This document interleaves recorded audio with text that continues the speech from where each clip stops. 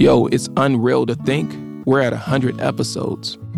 But this wasn't created overnight. It was created over nights, days, weekends, before, during, after work hours. Yeah, there were a lot of after work hours.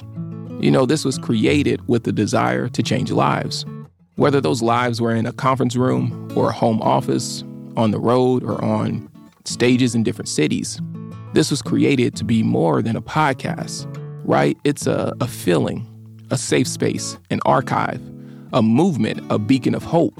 It's an invitation calling creators around the world to claim a seat at any table of their choosing.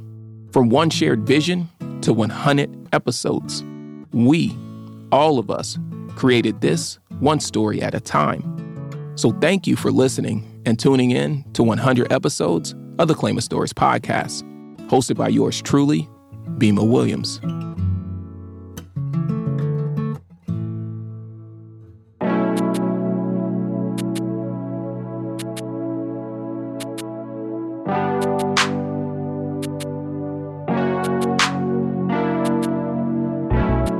I mean, I've pretty much been a token all my life. I think a lot of us Black people are in these spaces. Like from my first job, at MTV, I was there because I was a token, And so I've just kind of owned it. It used to make me really sad because I started in it so young. And I was like, damn, I'm just a token. And then I was like, you know what? Yes, I'm a token and I'm going to make the best of it and use that tokenship the best way I know how and really have something to say instead of just being bitter or whatever about it. And it's helped me want to create my own tables so we don't need tokens. Tell me where you want to go, where you want to be. I can help you claim a seat, get you on your feet. Tell me where you want to go, where you want to be. I can help you claim a seat, yeah. Tell me where you want to go, where you want to be. I can help you claim a seat, get you on your feet. Tell me where you want to go, where you want to be. I can help you claim a seat, yeah.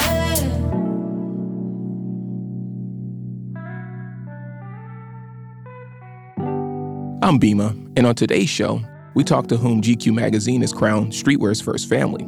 Chris Gibbs, owner of Union LA, and his partner Beth Birkett Gibbs, owner of Bephie's Beauty Supply, film director, and creative collaborator with Chris, amongst many other forms of storytelling. Yes, this is streetwear's first family, and they are so much more. The two met on the G train in NYC. While Chris rose to great heights at Union NYC, Beth was gravitating towards filmmaking. This dynamic would make a transformative change, leaving all of their community and comforts of NYC and move to LA, where, as they say, learned all about adulting. And like everything else they touch, they would get good at it, but not without some challenges.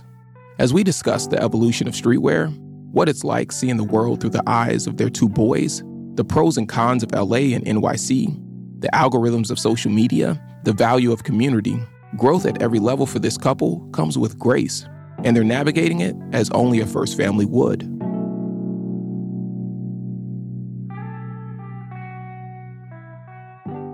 I just want to chat with y'all about your journey a little bit, about some of your process, creativity, the world, society, streetwear, fashion, us as culture. I guess where I want to start is kind of around Black imagination, right? Angela Davis said that Black style tells the truth about Black imagination. Beth, I'm curious, when you think about imagination and how do you keep it healthy, I guess, in the midst of the world, what's happening, even maybe responsibilities, what do you think? Woo, well, that has been challenging during this time. I just been, trying to protect my energy and my space, and not in a selfish way, but I guess in a selfish way, knowing I can't watch the news all the time. Yeah. And sometimes you need to just do nothing, And I feel like that's been really hard for me because I'm finally at the place where I have projects going where I can not be in this hustle, taking on things that I know I don't want to take on, but I just feel like I have to stay busy. And just knowing that like that is not okay. And that's like self-hate. And just being okay with, just kind of being still, just being observant. That's how I get my creativity, is just like observing things, people. But it's been also a challenge because I'm used to observing people and being in LA where, you know, the only way you're really around people is if you're like out. You know? Doing something, quote unquote. Yeah, and so getting used to that. It's also being cool with, you know, with changing and how that creativity like works, where it comes from. Yeah. I love what you said about just like sometimes doing nothing. Because so it feels like every time you talk to someone or see something, it's like, I got to be doing 1,000,001 things to feel like I can be a creative. And it's like, well, how do you replenish if you're always doing something? Like you kind of have to feel like you're wearing yourself out at some point. Yeah, well, know? I felt like I got burnt out from that, from always feeling like I had to keep up. And it was just kind of like I was not inspired by anything. I didn't like anything I was producing. Wow. I just was like, what am I doing? I'm just on this hamster wheel and it's not dope. It doesn't feel good. It doesn't look good. And I need to just fall back and be comfortable enough to do that. I love that. Chris, how about you? I think we're different the way we kind of get inspired and the way we kind of unearth our imagination. Where we're similar is looking for it, you know, outside and trying to find it. And we were in New York just last week, and it was definitely, you know, even though I'll admit I like it here, so Beth wants to move back. But I did see, like, just walking in the streets, you see so many interesting people, things, styles, what have you. So it definitely like was very inspiring and jogged a bunch of ideas. So it was definitely cool to be there and see that. And I'm a little spoiled in that for work I do get to travel quite a bit. So whether it's in Paris or Japan for me is like Tokyo is my spot. Like that's where there's some weird connection I have where I find a lot of inspiration when I go to Japan. And they do a really good job as a society and a culture of like giving you both. Like New York is like all the time, right? Tokyo is all the time, but you can go just outside of Tokyo and, you know, be in this really peaceful place. So that balance is nice. And then I think we're in a day and age where there's no shortage of media. You know, we're getting overwhelmed with it. And so trying to do a decent job of like curating my feed to the things that are gonna inspire me. And then I think Beth kind of put it well too, like she would call it like, you know, protecting her energy, which is absolutely relevant. For me, I'm an only child, so I'm very independent. And so finding my time, finding my space alone and trying to bring that imagination out from within. How does social media play into y'all's imagination? Does it help? Does it hurt? How does it deal with like the whole kind of healthy aspect of the imagination? Well, I'm not really on social media. I have access to it when I need to for work. Like if we're casting, someone's gonna send me, but for the most part, I'm not on it. And I think a lot of that has to do with, it was a while ago giving me anxiety. I found it really overwhelming. Like there's just too much information. And so I find my weird places and ways where I can get it the way I like it, but I don't engage personally on there. I'm barely involved, almost to the company's detriment, on our company's social media because it's not a place I feel comfortable. And so, I'm not really good with, I'm not good on social media. Do y'all feel like a pressure in that? Like, and maybe I'm saying, because personally I'm like, you know, as a business owner, it's like, how do I do the dance of like taking care of me, but then also like staying present for, I guess, the business and the community? But you know, it's like, it's a weird one. No, it is. I mean, I do not have the luxury that Mr. Gibbs has. I am on social media. And not like, I'm on it more, I'm on, Instagram, TikTok.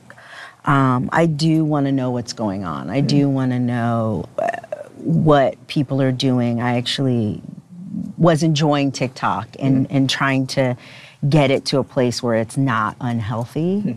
So I'll do it like a couple hours the same way I like, do a couple hours of like, the news, newspapers, articles, like, and then I'll do a little TikTok here and there. And I feel like, that's kind of the world we're in. It's hard to be like, oh, I can't be a part of this. This is the new world that we're in. But it's definitely learning how to just like regulate it, where it's not like, and even knowing how to think for yourself.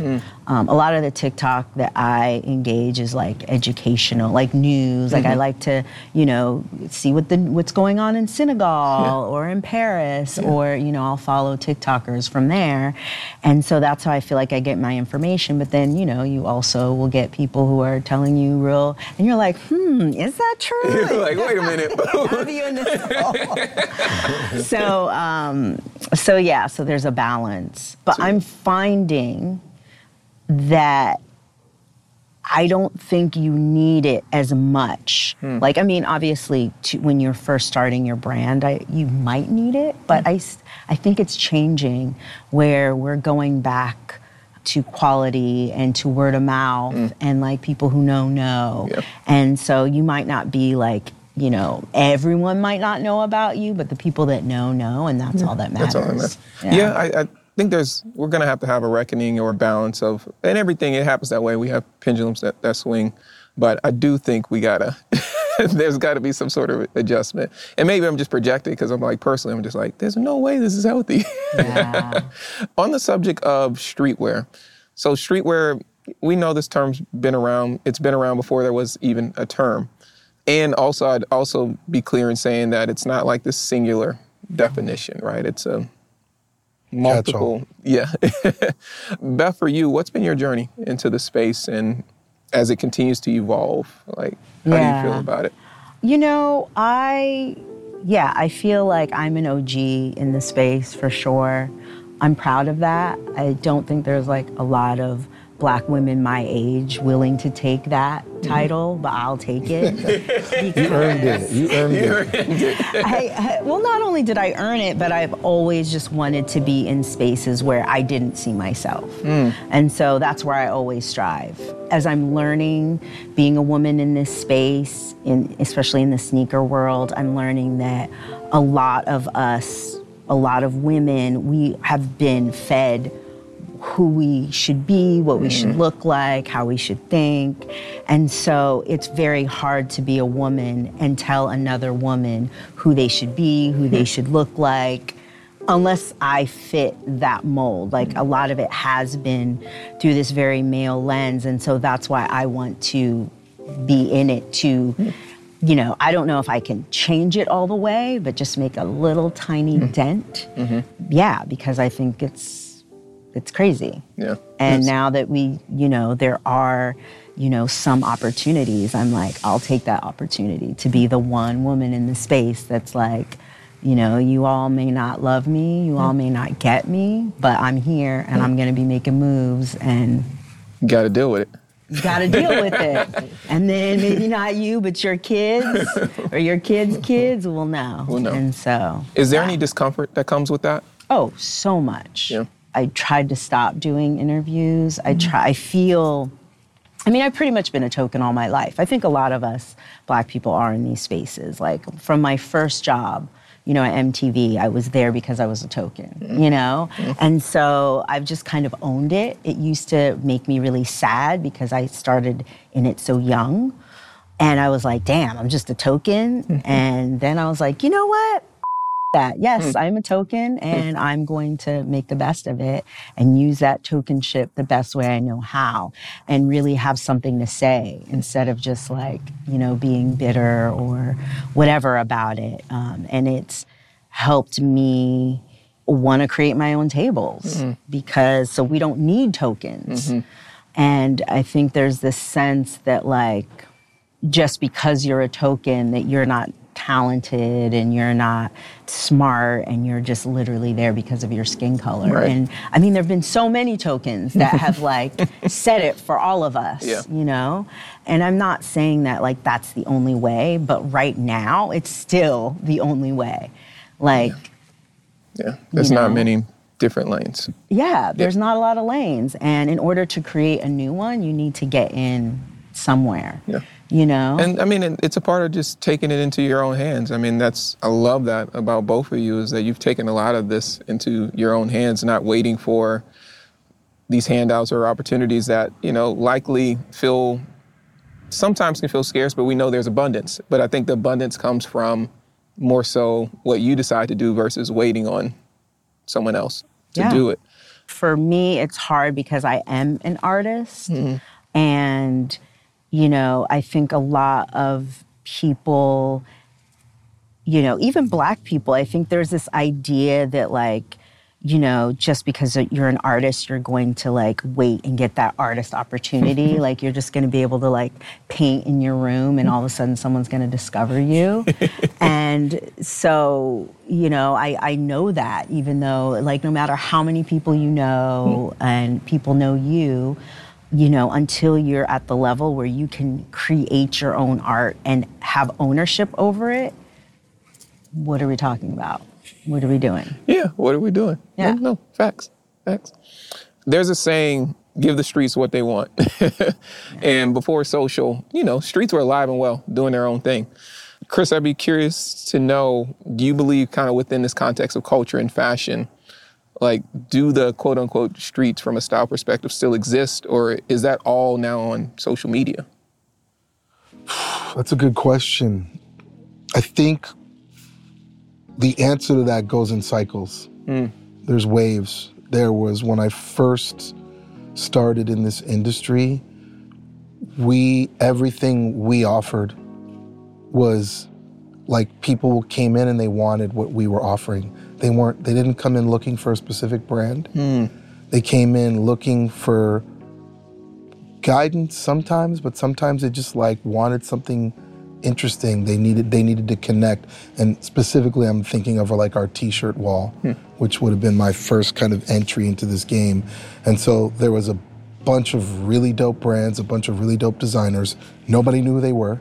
They weren't, you know, this was the option outside of Broadway, Canal Street, Jean Co., whatever, this yellow wrap. This was like a bunch of, you know, and so heads would just come in and organically pick a t-shirt or two, you know, based on a color, based on some kind of familiarity of the graphic or whatever. They weren't about the brand, you know? And then, in fact, at that time, what we were selling would have been the exact opposite of what was commercially successful, pop culture. You know, you were buying a brand, you were buying Polo, right? And so now, for the first time, at least to me, you were just buying this image that was like, or a statement, or a quote, you know?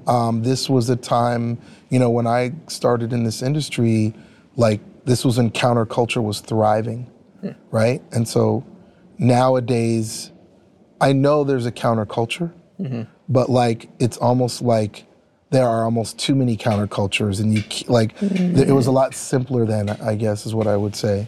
And so as things have evolved, at some point it got to the place where, oh, this designer's now done enough to become like a brand.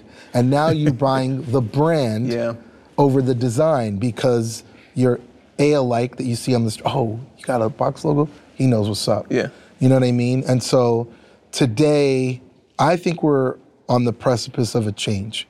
I think, although I could boo-hoo the brand moment, I do think it happened organically. I kind of understand the transition.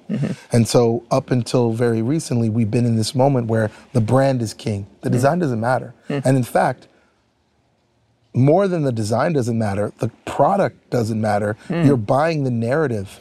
You're buying the lifestyle. You're buying the story of the brand, right? It doesn't even matter about the product anymore. You know what I mean? And so what I think I'm seeing through our kids is, and through kind of Gen Z, and I'm kind of like, I've got this conflicting opinion about it because as a businessman, I want to be able to predict what they want, and I can't. I'll admit, I cannot. Yeah. And up until now, I've been able to. But then as a creative, I really appreciate that they're just doing their own thing, and they're not accepting the Gen X platform, the Gen X, this is how you dress, this is the dress code. I think Gen X kind of made it. I'm a proud Gen Xer, I guess. I think, what is it? Bronx created it, Brooklyn keeps on taking it. So like, I think millennials kind of adopted it, but I think Gen Z is kind of like, nah, we're doing some other thing. And our oldest son in particular is definitely on his own thing. This guy's on and way. I appreciate it. And so I hope that's answering your question, but I guess I feel like it'll go in a wave. They'll do their own thing, and then a handful of the 21st century Gen Z designers will become, oh, that's the designer. I'm going to buy that brand now. I'm not, and they'll become the thing for the next generation. It's just a cycle, and wherever we're at in the cycle, I'll admit, I'm always wanting it to evolve. I'm never happy. And when it evolves, I'm not happy when it evolves. Even though that's what I was asking for like a year ago. Yeah. So I don't know. I guess that's never satisfied. I don't know. What is it about, I guess, in particular, when you think about now, is it because it feels like there's so many different pockets of these different things happening, and it's kind of hard to pinpoint maybe what a narrative might be, or like... Yeah, I mean, again, it's this conflict, like from a creative point of view, it's wide open right now. It really is. There are too many, I can't keep up with all the brands. I can't keep up with all the designers, all the styles, all the subgenres. It's wide open. And I guess unlike when I was coming up, there was a counterculture, but it was centered in these big subculture movements. It was hip hop before it became pop, And so you were able to like kind of have a common appreciation with this thing that was deep. Not quite developed, but everybody knew where it was kind of going. Whereas today, I don't know what the subculture, there's so many subcultures, it's like, Or is there any subculture? Yeah, or there, I'm sure there's, I don't know if there is. I think there's subcultures, there's not a lot of counterculture, maybe. But I know those are a little different, I guess. I think with social media and everybody feeling the need to be seen, you lose that counterculture. You're right. Because whereas when we were coming up, we didn't want to be seen. Like you were at kind of want to be left alone in your you were pocket. at cool. Nobody knew what you did. Nobody knew the people that you knew. Like you would go to a cool party and like no one took photos. Like it was weird. Yeah, it wasn't a thing. Yeah, and it was like, and if you were like too excited to be there, then you shouldn't be there. Whereas now everyone's like, I was just with this person and that person, and and even like down to like. Just being like a style person, right? Like I remember, like people will, come up to me and be like, oh, that's like a cute outfit. And I'll go up to people and be like, oh, that's cute, you look cute.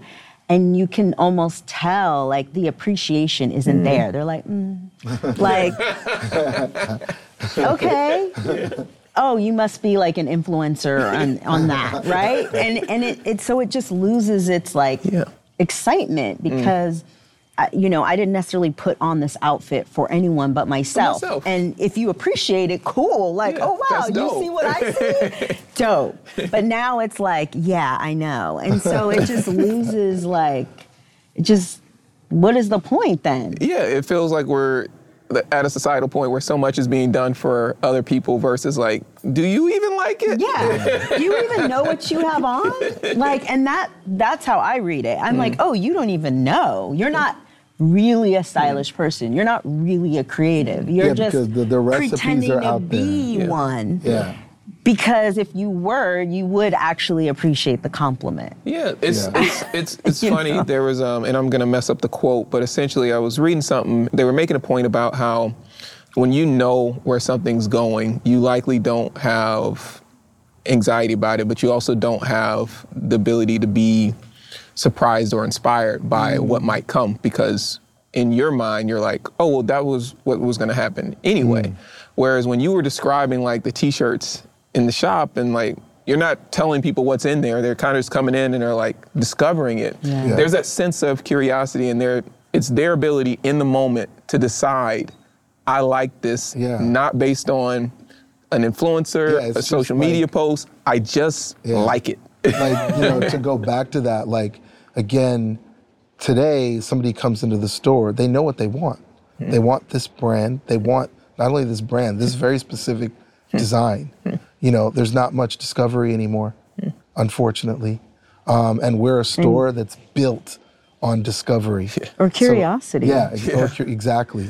And so, the foundation of the store was finding new up-and-coming designers and giving, so people would come in not with an idea of what they wanted. And a lot of curiosity and a lot of discovery. So maybe that's coming back. We'll see. What the problem with social media, and maybe this goes right to the heart of the question you asked, problem is not the right word, but the residue of social media is that there is no discovery. It's all out there. It's all out there for everyone to see, times 100, magnified. It used to be we would go to a city and we would just walk around and discover neighborhoods and cool things and cool people. Now you've got your itinerary, and it's ChatGPT told you how to navigate Amsterdam. Yeah. You know what I mean? And everyone's at the same place. Exactly. Well, you end up in the same places. Taking photos of the same thing. And then it kind of ruins the experience. I actually think it's like, not to be a downer, but I am sometimes. But I actually think that it hurts us. And I think it's hurting us as a society. And so, on one level, yes, we've lost curiosity, and then we've lost the ability to think for ourselves and problem solve. And so that's hurting us because there's so much coming at us, and it's confusion. People don't know what to believe. And so people just don't listen to anyone because they're like, well, who do I, And, or they listen to the loudest person in the room. And that's what's happening. And it's really, I wouldn't say scary. I think everything happens for a reason. I believe in cycles, and everything just goes in the cycle. And we're just in that cycle where we have to go all the way to the darkest part before we even want the light. Because I don't even know if we're ready for the light yet. We're still like, kind of figuring that out. Yeah, like we still think it's like really cool and exciting to be in the dark. And I'm like, really? And I'll say, like, I think social media, AI, I think there's a way for these things to be helpful to us. I think what you made a great point of is like, but it can't impact our ability to critically think. It can't impact our ability to problem solve. They should be tools to help us do that, but we shouldn't be overly reliant on our experience and our information purely based on these tools, because these tools could be gone tomorrow. Yeah. What happens then? Like what? Well, and we still have to navigate. These tools need somebody to work them. Yeah. And so you still need creativity. And I think the optimist side of me, I think this is going to be a good time for actual creative people because we will be so tired of the same. Like when AI did that song that and I don't even think The Weeknd and Drake were offended because they were like, this isn't even good. So if y'all are just so excited that you copied our voices to a T, the beats were whack, and and Drake's beats aren't crazy. Yeah. And so you're like, this was what AI did? This is what y'all are feeling yourself off of? And so, and you realize that the people that even created those apps, most of them weren't necessarily people of color. They were the ones building, they were people of color, but the ones that created it were coming from a specific point of view. And so I do think that you can't compare that to what really authentic people, can do. No. Really authentic creativity. Like there's no comparison. I'm not scared. I don't feel threatened. Yeah. But what does scare me is this way of thinking where nobody knows how to think for themselves. So even creatively, they can't tell what's good or what's not.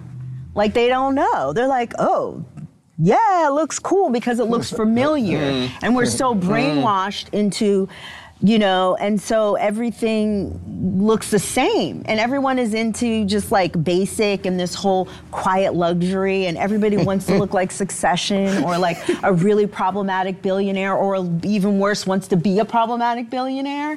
And like we need like a billion of those running around.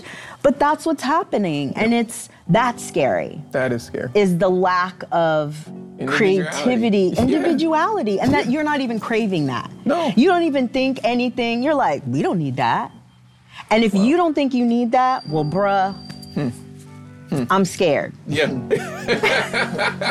I'm scared. When we return, Beth talks about her upbringing, the Gibbs moving to LA, and the realization that they would have to start from the bottom in a myriad of ways.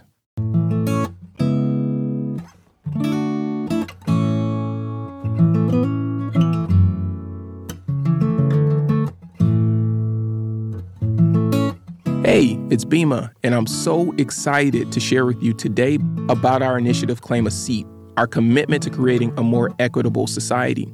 Now, as many of you know, whether you've been listening to the podcast or following us online or following me on my personal Instagram channel, you know how much we love storytelling, and you probably also know that we love product. Now, admittedly, we've been a little bit hesitant about bringing products to the marketplace because, honestly, we didn't want to just put anything out there. We wanted to put something rooted in purpose that had meaning that could also give back to the community. And so, if you haven't already heard, this year, we're going to be collaborating with multiple brands to create products and tell stories rooted in purpose as well as representation. So some of those incredible partners include Mirror, 47 brand, Saucony, and Clark's. Yeah, that's right. We got sneakers, footwear, hats, accessories, all of that in the works right now. Now, if you want the most timely information because you've been rocking with Claim and you've been sending me DMs saying that, Bima, we need that hat, then you definitely want to stay tuned in to our Instagram handle at Claim a Stories. That's where all of the release information will be. Now, keep in mind, I think the additional thing that's important here to remember is that the proceeds from this project will be supporting a nonprofit called All Hands Raise that's actually based in Multnomah County here in Portland, Oregon. So definitely stay tuned and continue to rock with us as we continue to empower Black and Brown creatives to claim a seat at any table of their choosing.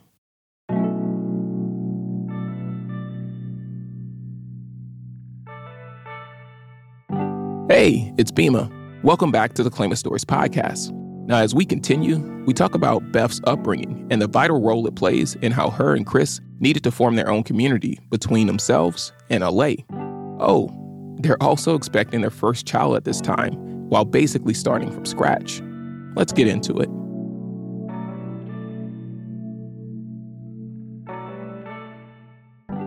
One thing I think that is interesting is how you've been able to build community, right? And I think community is going to be our way to kind of figure out how we navigate some of those things. Beth, I do want to take you back to your childhood because there are some things that, we learned where you would reenact John Hughes movies with some of your friends. What was that community aspect of building for you? Why is that so important? I mean, I was inspired by these filmmakers, and at the time I had access to John Hughes. I didn't even have access to a lot of the greats that I've come to know after going to film school. But what I've learned from just even being, whether it's a streetwear world or like community is everything. Like your friends, like people that know you, and you know them. And even family, but the time that we grew up, family wasn't really a thing. It was really all about your friends. Like my parents had no idea that I had to steal my dad's video cameras, And so, but I knew how to work all the, technology. And yeah, I would get my friends and my brother and everybody. And even up until I was older, I went to film school And a lot of my friends still participated in my films. And they were really bad until recently. But, and even some of them don't even remember. I'm like, you remember you were in my first student film? And they're like, really? And I was like, yeah, like, you don't remember? But anyways, I think community is everything. And that is the only thing that's gonna save us. Yeah. I do think that we have to believe in community. And that is the scary part. I think we are so comfortable in this individualistic society, and we really don't think we need anyone. And that worries me because I would be nothing without my community. And even though my communities have changed as I've grown older, they've evolved, you know, because I moved around a lot. Like I lived in Hawaii, and then I lived in California and then New York.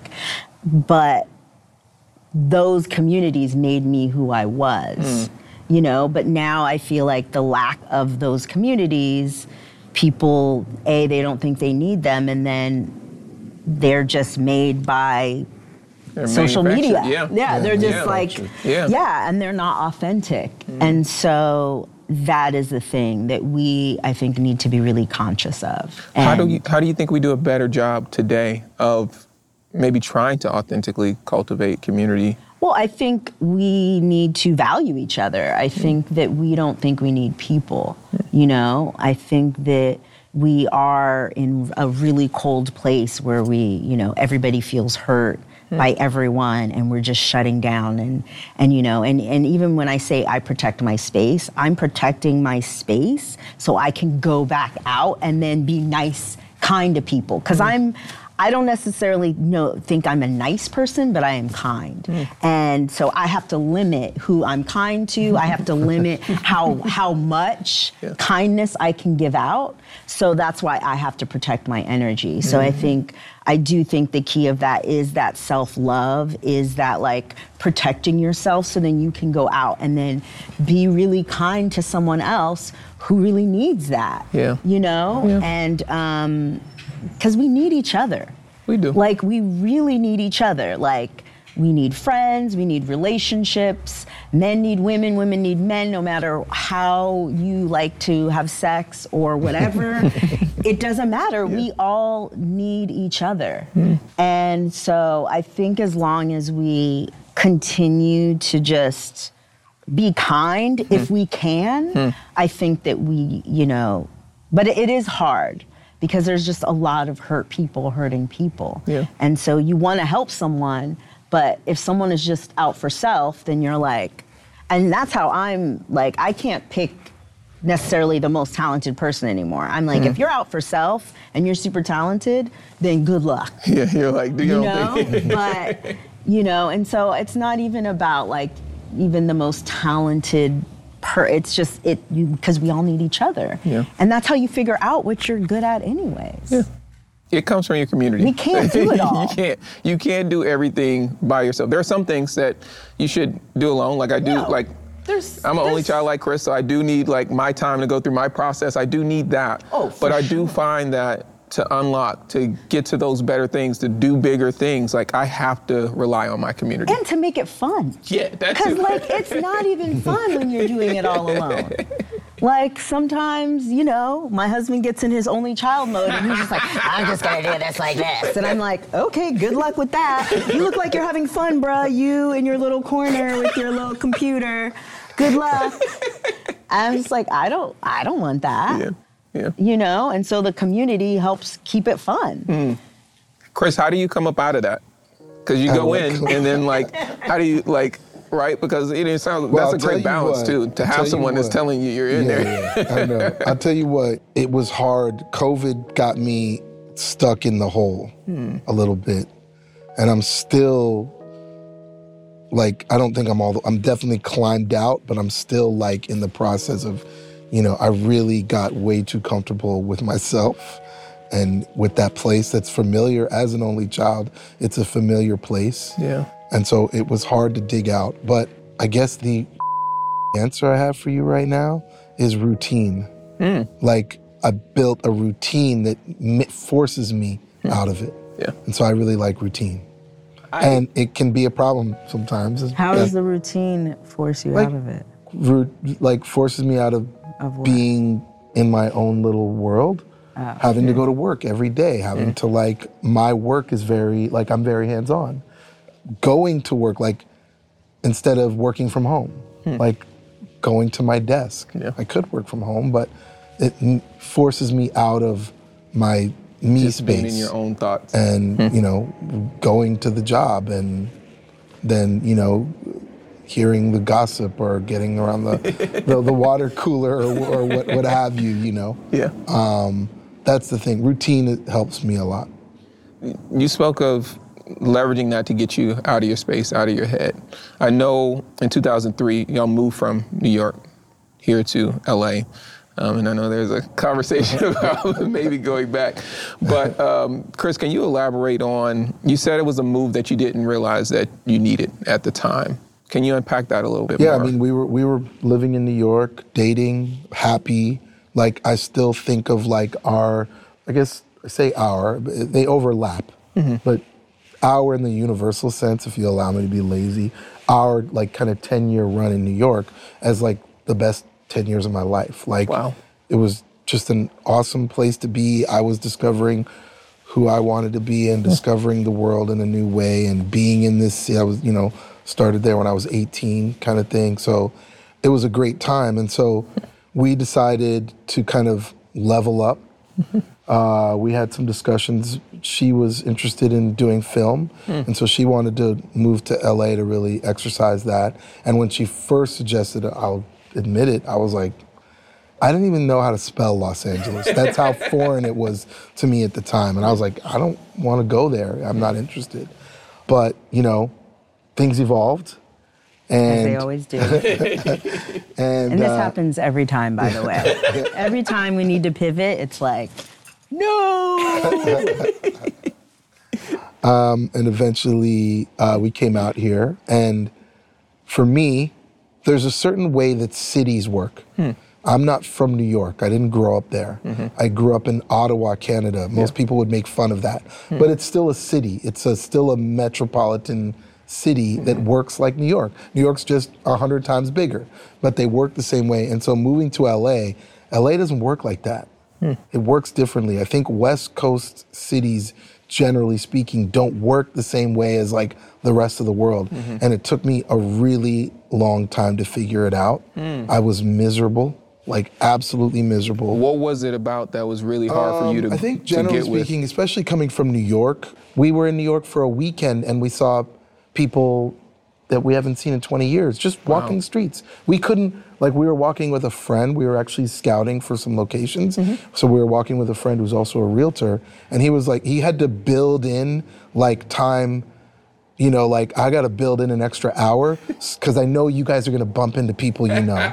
You know what I mean? Yeah. That doesn't happen here. You have to have an intention to meet someone here. And so coming from that space where it kind of got me a little lazy. In New York, you could be lazy. You're going to just walk out the house, not knowing what you're doing for the day. You're going to bump into somebody. There's a party here. I'm going to bump into three. I'm going to have options. You don't have to be an adult in New York. Yeah, you could be a kid. Exactly. This is adulting. So out here, you got to be an adult. And so I was used to New York in a way. I was used to that convenience, used to being a kid. I had to grow up fast, and I didn't want to grow up, And then I got really good advice from two people gave me one was overt and one was kind of slapping me, but Eddie Cruz was don't try and make LA New York, right? Make LA yours. Don't try and make it New York. And that's really hard to do coming from New York. Yeah.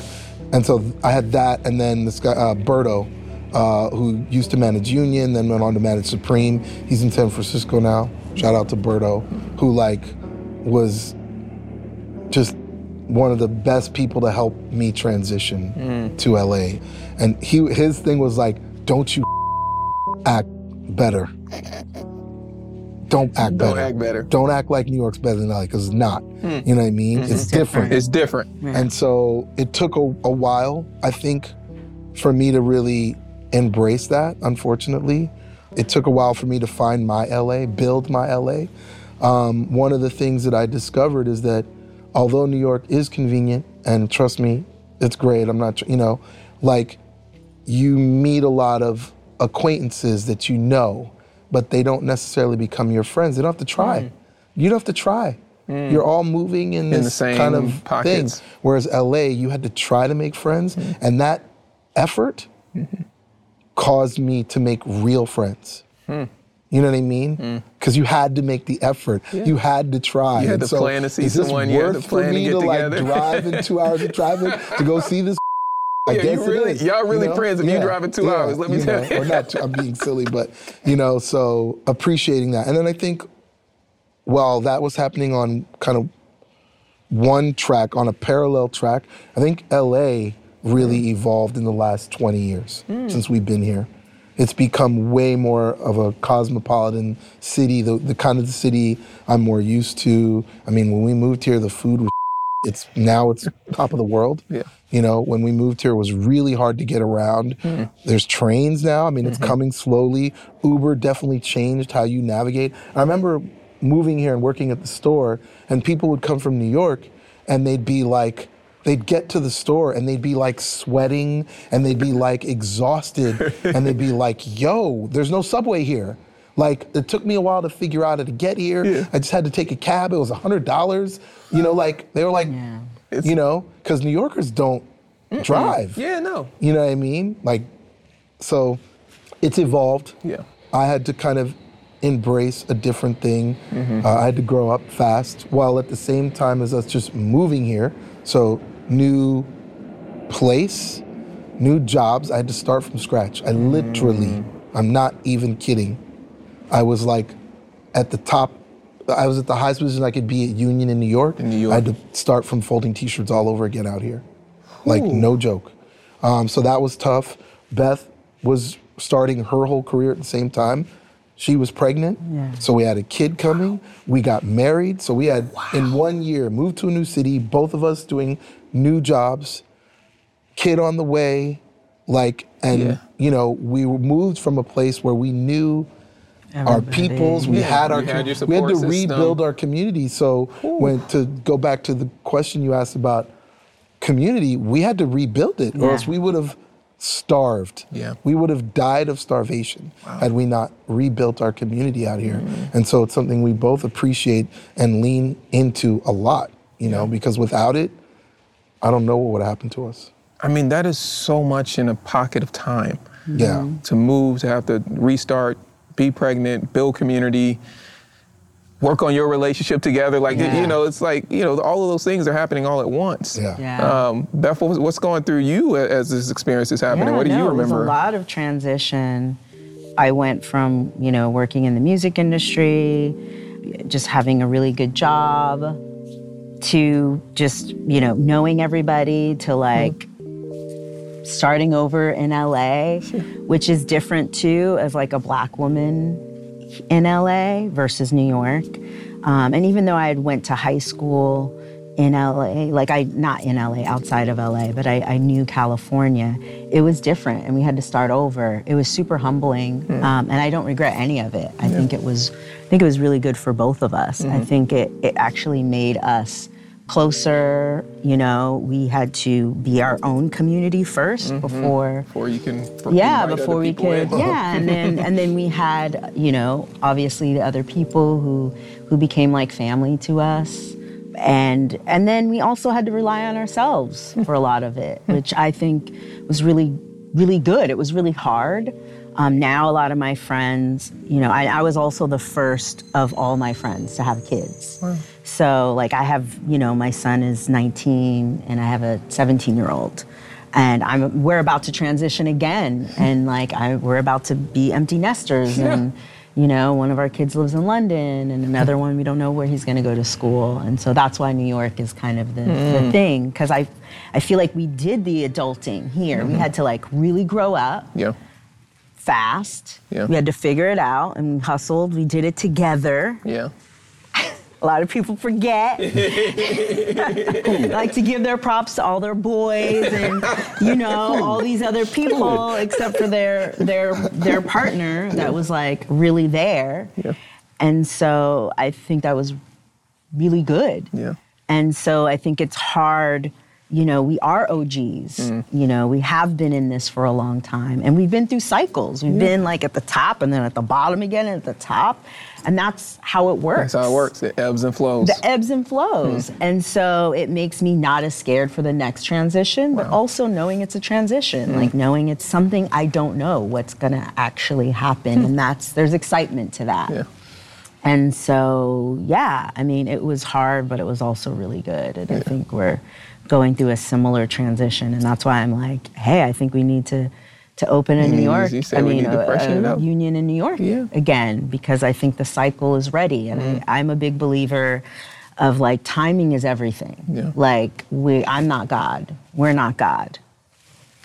God is this entity, and I believe in God. So I just feel like, and I'm also very just like instinctual, and I just, you know, I just feel like you just feel it, and you just know. Yeah. And so I'm going through that, and I'm like, oh, and I'm trying to alert my peoples, my tribe, and I'm getting a similar response that I'm used to, but it still doesn't make it any easier. And so, but that's just how it is. Yeah. It's interesting, the New York story, because you two met on the G train, right?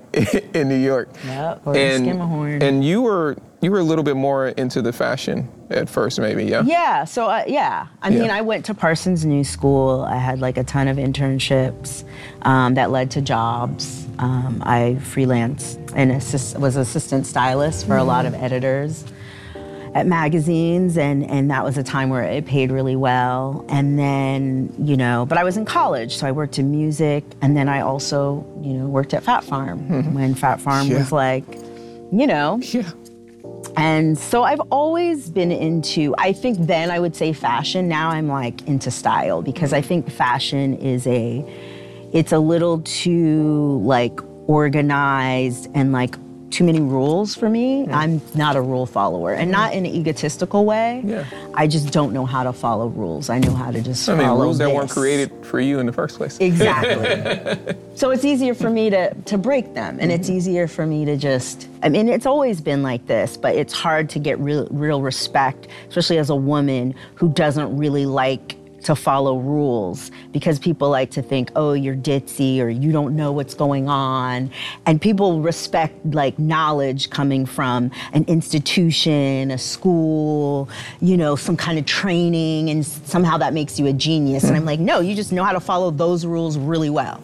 And like, good for you, you know? And so I'll pick and choose. I'll take the information, but I'm not like, it's not indoctrinated in me. I'm like, oh, I know how to do it, and now I'm gonna do it this way. And so there's like a freedom to that. But now I'm finally at the age where I'm comfortable and super confident in that, you know? So it took a minute to get there. It takes some time. Yeah. But I forget, I was talking about style. So, and so that's kind of how my style evolved as well. Like, you know, because I worked, you know, at a magazine, and I stood out because I was black during that time, being a black young girl. Like, they were like, who's that? You know, and I remember everybody, you know, in fashion at the time just wore all black. It was like super formulaic. It was like, these are the rules, darling. And like, and I was like, this is whack, you know? And I stood out because of for the same reasons I stand out now. Like, I stood out because I was different. I was just very, unapologetic. Like, people were like, oh, you need to relax your hair, and I was like, I'm not doing all that. And I remember people being like, oh, well, you're probably not gonna last very long in this industry. And I'm like, that's fine, you know? I'll go where I need to go. And maybe this isn't for me. And so I see the girls now that are like fashion Bible, and they're like, how do we follow the rules? And all the black girls, and I'm just like, and I don't wanna say it's sad, because some people need that. Like, some people really need some like, guidance. But then I think it makes us just not appreciate that authentic just style. And now there's still such a disconnect between fashion and streetwear, even though fashion has completely taken streetwear. Like, they literally would not exist if it wasn't for streetwear. And they call it fashion. And the same black and brown people that weren't invited to that table still want to be at that fashion table. And you're just like, why? And you're looking at me like I'm crazy, like I'm giving up an opportunity to be at the table. Like, no, I don't want to be at that table. That table is whack, it's old, it needs to be shut down, it needs to just crumble. Because no one is free. None of y'all are free. Yeah. The white people in there aren't free. Nobody is free. Yeah. You know, it's just a bunch of rules for what? For somebody to make money. Yes, even the people that make money, though, aren't happy, you know? And so, like, I get it, but it's just that whole idea that, like, even money brings happiness. So either way, but that doesn't mean I'm like, I think we should look whack and we should, like, not have style and not care about what we look like. Yes, we should. I think there's something to that. It's like beauty is everything to me, you know? And not in a judgmental way, but it makes you feel good. Like, I dress because it makes me feel good. And when I see other people dressing, it makes me feel good. I'm like, oh my God, they look so cute. I'm so happy now, you know? And that's what I miss about cities like New York or Paris, because you see people that are just effortlessly doing that because, you know, whereas here you only see that when people are going somewhere. And so it kind of loses that. And so that's why I'm just like, oh, it's time for me to go. Because now I'm thinking way too much about You're this. like, it's something when it's like on your mind all the time, you're like, maybe we need to change the environment. Let's switch it up. You know? But I really think that, you know, style and the whole psychology around it is just really important for happiness even. And I think just because, you know, again, it's been dictated by men. For women, we like look down on it as this like, you know, but I do think it's really important. It's just whenever money's involved, it just makes everything whack. Like as much as people, I want to make money too, but once money's involved, it really is not going to be that good. It does change things. It changes everything. It always changes things. It does. When we return, we talk about Japan, helping the next generation, and the fact that everyone has a story to tell.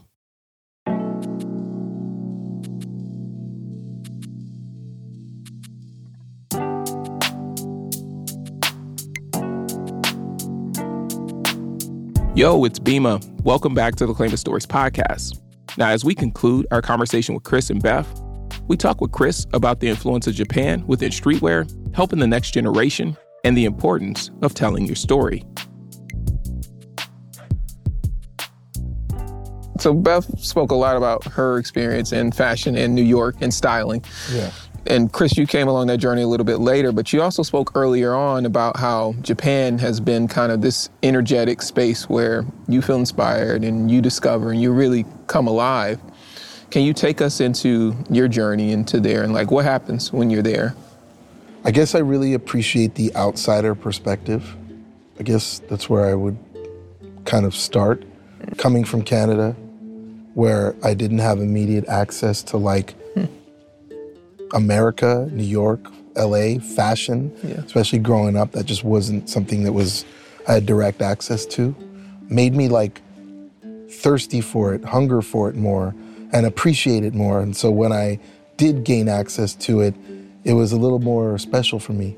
And something I kind of like, I had studied from afar, you know? And so it's something that I just appreciated more. And I think Japan kind of has a similar story for the Japanese in that like they're really big into like American culture, right? Yeah.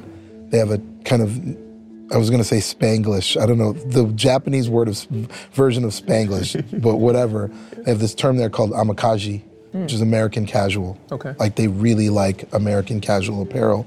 But when they start building it, there are certain Japanese tropes, cultural things that they like to do differently. And so there's an attention to detail because of their culture, because of their privilege, when they kind of look at like a t-shirt that we don't have. We're like, it's a t-shirt, you screen print it on, it could be crooked, who cares? It's just like, you know, throw it on, you know, they're like, no, like it has to be a certain way. And they studied the perfect t-shirt from the 50s and they remake it the single stitch on the neckline and, you know, and so I guess I really appreciate the attention to detail, the quality, you know, it's hailed this thing I grew up like it's a hoodie, and who cares? I got ketchup stains on it, doesn't even matter. I just really was in awe of their like, that's like a work of art. And so, especially being a person of color, where your fashion is always at the bottom. Compared it's to always mainstream. The cheap, knockoff, throwaway, affordable thing.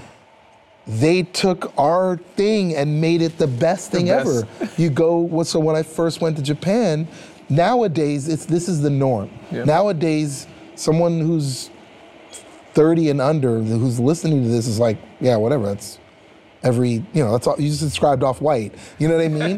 But like, back then, I'm used to going to a store and like, all the t-shirts are as close as they can get and you gotta leaf through them and it's on a hanger, you know what I mean? And so when I went to Japan and I saw like, oh no, like there's that same, t-shirt we're selling at Union and it's crammed in how many can we get on one rack?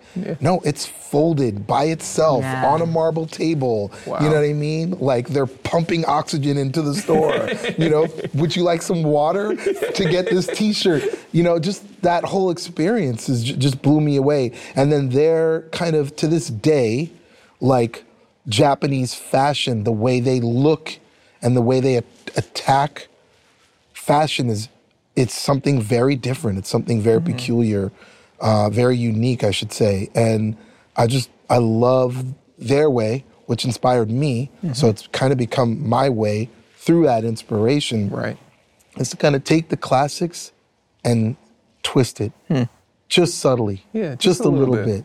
I think Virgil, when he gave his talk at Harvard, said something about a 5 to 10% change to the classics. And I really like that. And, I think Japan does that the best.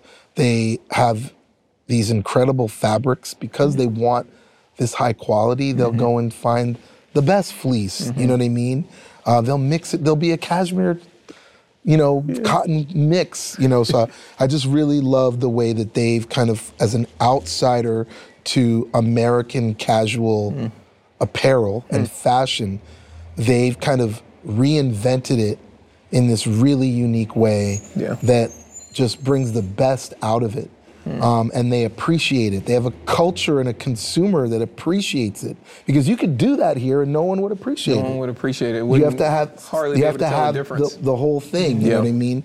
And so my relationship with Japan is because of Japan's relationship to streetwear. And early on, they were the ones consuming it, not us. It's only recently that we, America, dare I say even black people, started to really appreciate and consume streetwear. Early on, I'd tell you what a day looked like when I first started working.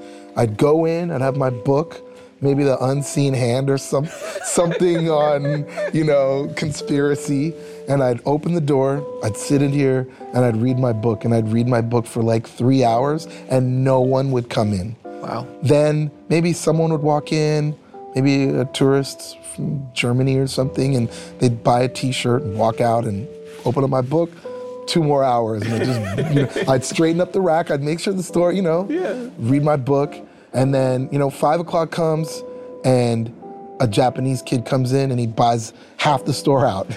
And, during the day, the ratio of Japanese, like either tourists or kids that were living in New York, but, students, would be like 70% was Japanese. Wow. If you think about like just Supreme and kind of their run, there was a point in time, let's rewind 10 years ago, because things have obviously changed now, where they have 1 store in New York, and they have 10 stores in Japan, right? There's still more stores in Japan now than anywhere else in the world for Supreme, right? 90% of the goods that they were made were being shipped to their 10 doors in Japan, and 90% of the goods that they're selling out of the New York store are being bought by Japanese tourists and students. So it's evolved, but I bring that up just to say they really appreciate it. They have a market for this stuff. Most brands, even to this day, have a strong following in Japan that without it, they might not survive. Wow. So Sorry, I went on my little tangent there. No, it was beautiful. Like you were really inspired by it. And then the fact that all that can live, just their appreciation for other cultures, their culture, the way they kind of move, the way they, I just love it there. I love going there, you know. I'm actually my wife and I are making our first trip to Japan. I got a list. I'll get you the list. Yeah. Like I want to go there. Yeah. Like we'll be asking for that list. Yeah. I wanted to read you both a quote from Howard Thurman, and it says, "Life under oppression provided no excuses for us avoiding a path of courageous, creative integrity." And I think we have to add in capitalism to that oppression, but how do you fight for your creative intentionality when you may be partnering with different brands and things, and they may want parts of you, but not all of you, in both aspects of you? How do you fight for that? It's a challenge because I'm a fighter. And so I always have to be like, how much am I going to reveal without being, what was that character on Dave Chappelle? When keeping it real goes wrong. Real goes wrong. I'm like, how can I not be that, right? Because I could easily. But so there definitely there's a dance, but I think for me, there's always like an ultimate, like I think there's kind of sacrifices to everything. So I believe that, nothing comes without a sacrifice. Yeah. So even though I know I'm only here because I'm a Black woman that speaks out about being a Black woman, that's literally the only reason why I have this deal. I'm fine with that because I actually am going to do something about that. And I know that, and I'm keeping that in mind. Yeah. And I'm not gonna be like, but like I need to, obviously the goal is to be an artist, but I know I'm not free yet. And so I think, a lot of us just have this idea because we feel remotely free and you're like, I'm getting these checks and like, but it's like, you're not free. This isn't yours. You don't own this. And you still have to sell it. And for me, I'm always put in these positions because I am not a typical Black woman. And I'm not saying that any of us are, but I've just never been. So I think people are always shocked at like, how'd you get this? And how'd you do that? And, I'm not an athlete and I'm not, I'm just me. Yeah. I'm just me. Yeah. I'm not like super hot. I'm not overly sexualized. I don't do that to not that I don't want to be sexy, not that anything's wrong with people that don't. That's just not me, or people that do, I should say. I realize the challenges, and so it just makes me, I don't want to say grateful, like I'm, this just happy Negro to be there, but I am grateful for the opportunity because the opportunity is rare no matter who you are. Like I'm grateful to be there. So I guess, the answer is that I just know what the end goal is, and I have an end goal. So whatever I have to do now to get there is cool, And so I'm never going to be performative because I don't know how to be performative. Like it's just not, I'm always going to be authentic. And so that's why some people, I might do stuff that people won't get. And they'll be like, that's not me. And I'm like, that wasn't for you. And if it was, you would be like, that's me. And so that's how I stay in this space, is knowing like, well, I'm just always going to be me. And I'm not going to pretend to be anyone I'm not. Right. So if you want to take away the contract. That's what it is. That's what it is. But I think more of us need to hear that. Like, we need to know, like, just be yourself. You don't need to shape shift and do all these things. Like, yes, be collaborative, but have integrity. And this has been coming up a lot, is code switching and how, Black people, we think that's our superpower. And I'm not saying, I don't think I've ever code switched, like consciously. I'm not saying that I don't all of a sudden, I think it's unconscious for most of us. I will say that.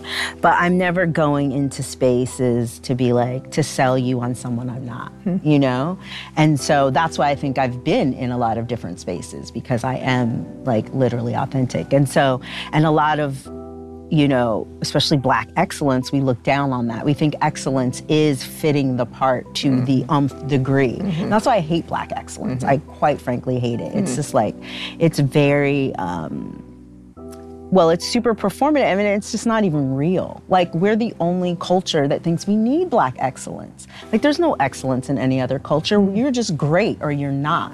And because we are great. And so I get it. We're like trying to convince ourselves that we're great. And it's like, you were great whether you were the best basketball player or not. Or not. Like what Michael Jordan did, what Serena Williams has done, like what all of the Black excellence have done, they were just great people, right? And so I just think it makes us want to, and also teach our kids to fit in this box. And so when we get there, we become really miserable, and we end up losing it, like Tiger Woods or whatever, because you're teaching, these other young Black youth that like, they can't be themselves in order to be excellent. And so I'm like, I'm sorry, I'm excellent. Yeah, we gotta be able to be, you gotta be able to make mistakes. We gotta be able to speak the way that we wanna speak and say how we wanna say and dress how we wanna dress, wear our hair how we wanna wear our hair. Like, otherwise you get to this place, right? And then you're like, who am I? Yeah, and most of us don't know who we are. So then we get to those places and then that's how we sell out, because we didn't know who we were to begin with. You're like, why am I even doing this? I thought I was doing it because I'm Black, but now I don't even know. So I'm just gonna be out for and then we become real greedy and we only do harm to each other because we still think we're better than. And so you're like, oh, and you know what I mean? And it just creates these like monsters. So I just think Black excellence is like the devil. We gotta be us, like excellent as ourselves. As ourselves, and we are gonna be the best. And I mean, quite frankly, people, especially Black people who are authentically themselves, are excellent. Like, they're not excellent because they code switched. I don't know people who have been, except maybe in corporations, but then you're just high on the corporate ladder and you made a lot of money and like nobody knows who you are anyway. They know the corporation. Yeah. That's one we could go on forever. I hate it. But I want to write a book about it. Another book. I like this. We got Cal Maddox got a book. Now you got a book. No, but I want to do it on like just the history of like racism between Black people, like just all the stuff we don't talk about. And we just are like, let's get the bag. Yeah. On that topic, I would say, or maybe parallel, is I think both of you do a great job of looking for Black and brown businesses to bring into as you're rising. Like I see that intentionality. And in April of 22, Bephie in particular, you directed this beautiful film and it was called The Future Is Now. It was a part of that project you did with Nike. Thank you. Why is empowering Black businesses so important to you two? And I know it might be an obvious question, but you don't have to. So I guess, why do you do it? I think I could speak for both. I don't often try and speak for Beth, but I think I can today on this one answer. You can try. No. Early on in our careers, we were given agency to be our true selves. And I've always strived to retain that, to be that, and then when I got in a place where I could lead, offer that to others. Like, we were really blessed. We came in this industry in a really beautiful time, in an early time, and in a place where we were allowed to be us. And I think when I think of like the early part of this industry, it's evolved and it's morphed, and capitalism has touched it for sure. But early on, by default, it was for the outsiders. Right? This was like an industry that was born out of like, again, counterculture, revolting outsider perspective. Yep. And Rebellion. so that outsider perspective, by default, was black, brown, marginalized communities. Like, whoever wasn't getting accepted, you can come here and you can do your thing. And there wasn't an industry about it yet. And there wasn't a business about it. It was a community before anything. Yeah. It was just a bunch of people who were accepting of each other, who weren't getting accepted on the outside, doing their thing, DJing, throwing parties, making screen printed t-shirts, whatever it was, you know what I mean? And so we were early on in our careers, I wouldn't even have called it a career back then. It was a job, but like given access to it, we were part of it, we helped build it, we were given the agency to be our authentic selves in a way that I always want that to exist because that was such a beautiful thing. That is this industry at the foundation of it, and I don't want to forget that. And yes, now it makes $1 bazillion for everybody, and I understand that too, and that's important too. You know what I mean? Buying power is important, but I think early on that was just the default of the industry. We were given access at an early age to that, and so I want to continue that and continue to offer that and continue to be that. Like inevitably, like, you know, I'm black. I care about black issues, you know, and I've told, like, you know, for example, around the George Floyd issues, and we dug even deeper into that as the world did, and now we took advantage of that, not advantage in a bad way, but we really leaned into that more. But at one point I pulled my staff and I was like, look, because my staff's not all black. There's a lot of black, but it's not all black. Hey, this is what's important to me. And so this is what I'm doing. But I care about what's important to you too. You care about animals' rights? Let's do something.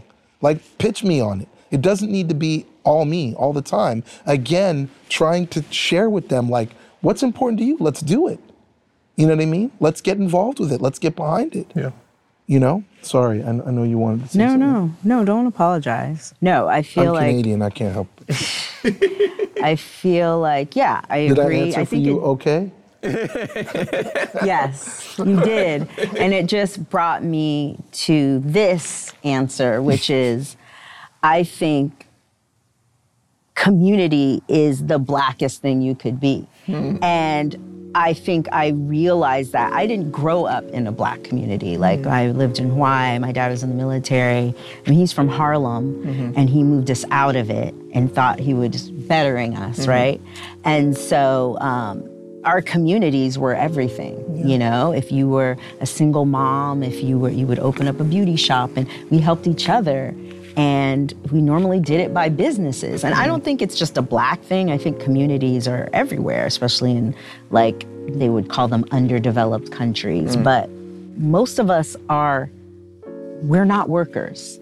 We're community-based. We're like, you're good at this, we're gonna support this. You're good at that. Like the doctor and the lawyer, and everybody needs that in their community, right?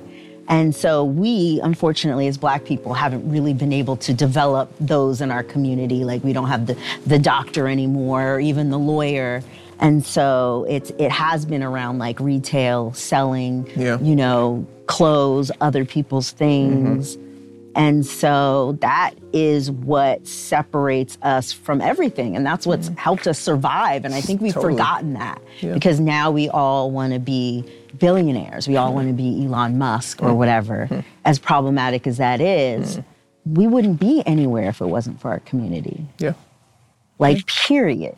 And so that's why I only want to work and help build other communities. Like, that's the legacy. Obviously, my family is a part of it, but, like, that's everything. Like, there's no just me, just helping myself.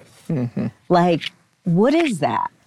Like, that's not happiness. That's not anything. You know, I realized, like, I mean, I did grow up super religious, as most black people did. Grew up in the church. Definitely grew up in the church. Grandparents on both sides were like ministers or whatever. And my grandfather just passed away, and he was from Harlem, like generations. And so many people came out for the funeral, and it just reminded me, and it was just all these younger generations that talked about how my grandfather had helped them. And a lot of it was involved in the church, but it was very community-based. And I'm like, yeah, churches have been, and my parents met, from their parents. It wasn't arranged marriage, but it was like close to it. And it was from their community. As close as it can get. And it was from their community. And so, yes, again, I'm just saying, community is everything. Community is everything. It really is. Like, we're nothing without our communities. Communities raise us. I mean, that's very, very true. And that's why everything is going down the way it is. Our kids are suffering because they don't have a community. Yeah.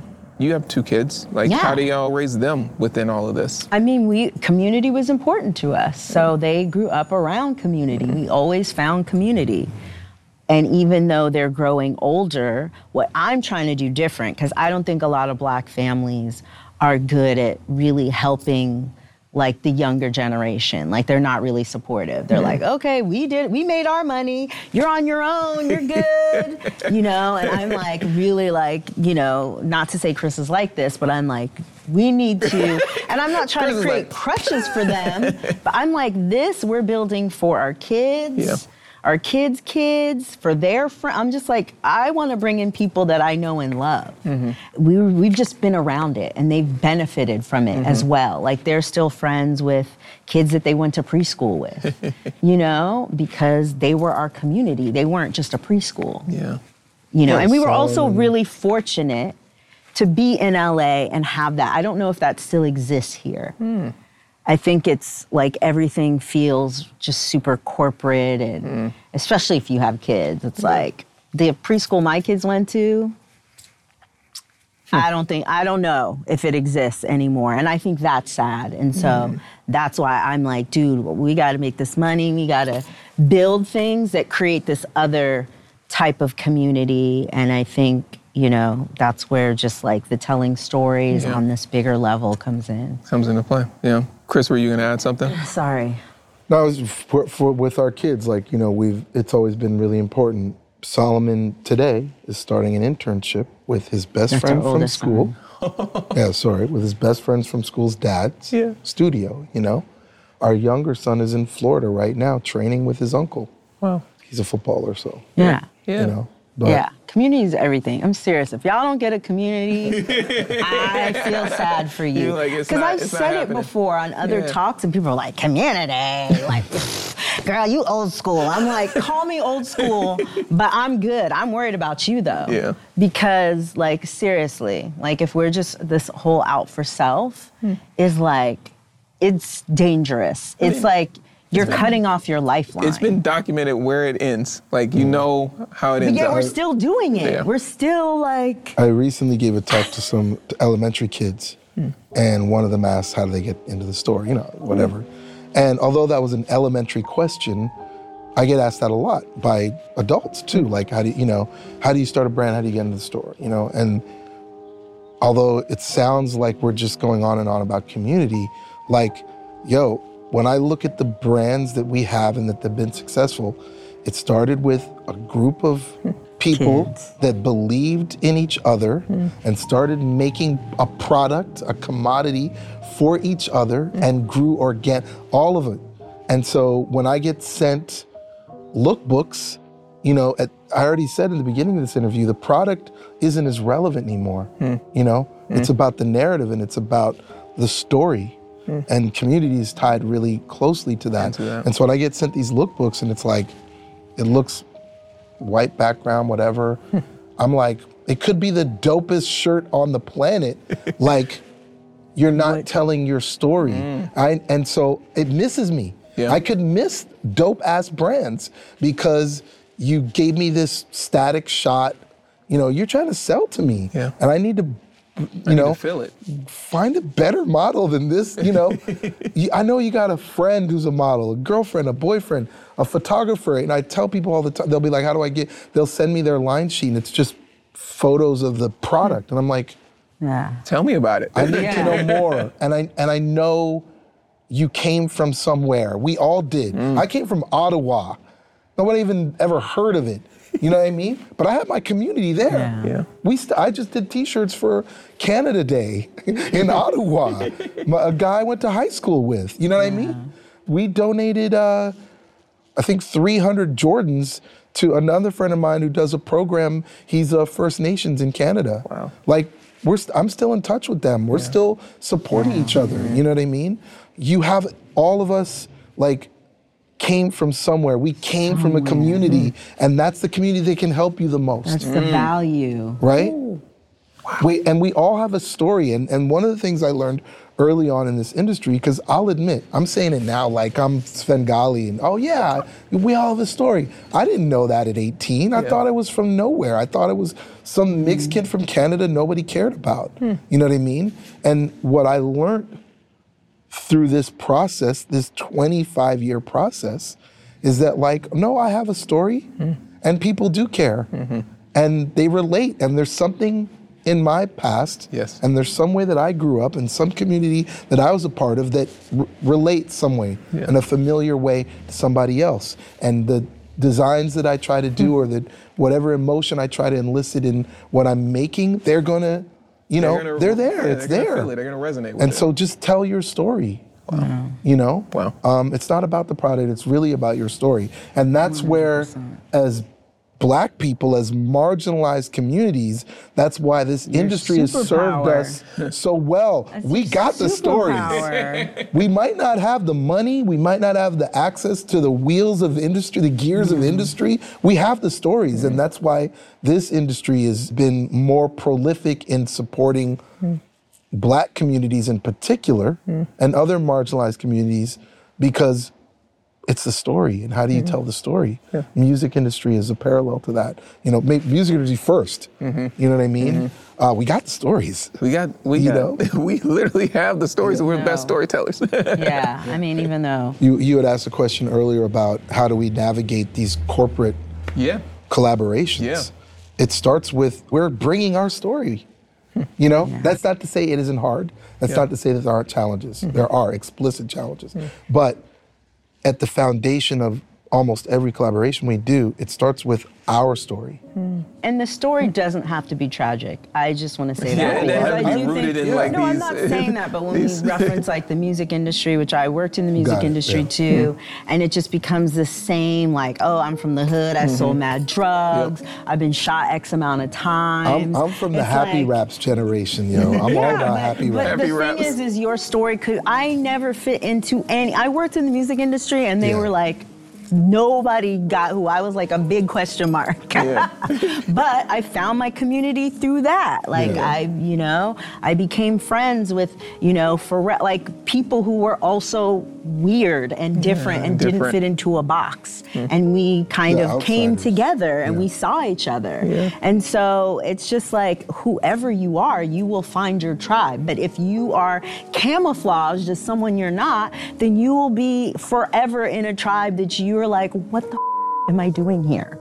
And you won't be happy, and you won't have a story to tell in any career path that you have, and you will only be a worker. And you've got to stick together. It reminds me of a parallel in Japan. This might be off color a little bit, I'm sorry, but whatever. I think it's widely understood that the Yakuza has a gangster mob syndicate, and Japanese mob syndicate has a pretty strong foothold in certain industries in Japan. And one of the things I learned is that was formed by outsiders first. They weren't allowed. I think Yakuza was heavily Korean early on, and there's still a heavy contingency of Koreans because Koreans were outsiders in Japan. They weren't accepted, and so, somebody told me a story that basically there's leather shoes that get imported to Japan have a really high tax. How come? Right? The foundation of that is basically early on, the caste system in Japan, handling dead skin was the lowest caste. And so the syndicates went and got all the undesirables, the lowest caste, and formed together and became their own community. Wow. And started imposing their will. I mean, this happens to be through organized crime, but there's another part to that, which is like, and over time created these places where there were strict laws to import leather because it was competing against this caste. Right. You know what I mean? Not laws, but strict duties and taxes. And so, you know, we can band together, all us outsiders, form our own communities, stick together, and be stronger together. Yeah. This was beautiful. Like, I usually ask a question about advice at the end, but I feel like this whole time y'all have been giving so many good gems. It made the question elders. pointless. Are we the elders of this podcast? No. I feel like an elder, and I'm proud of it. Like, I'm not even mad. I'm not. This is so dope. Thank y'all so much for like sitting and sharing and taking the time. Like, this was a beautiful interview. Yeah, truly. Thank you for having us. Of course.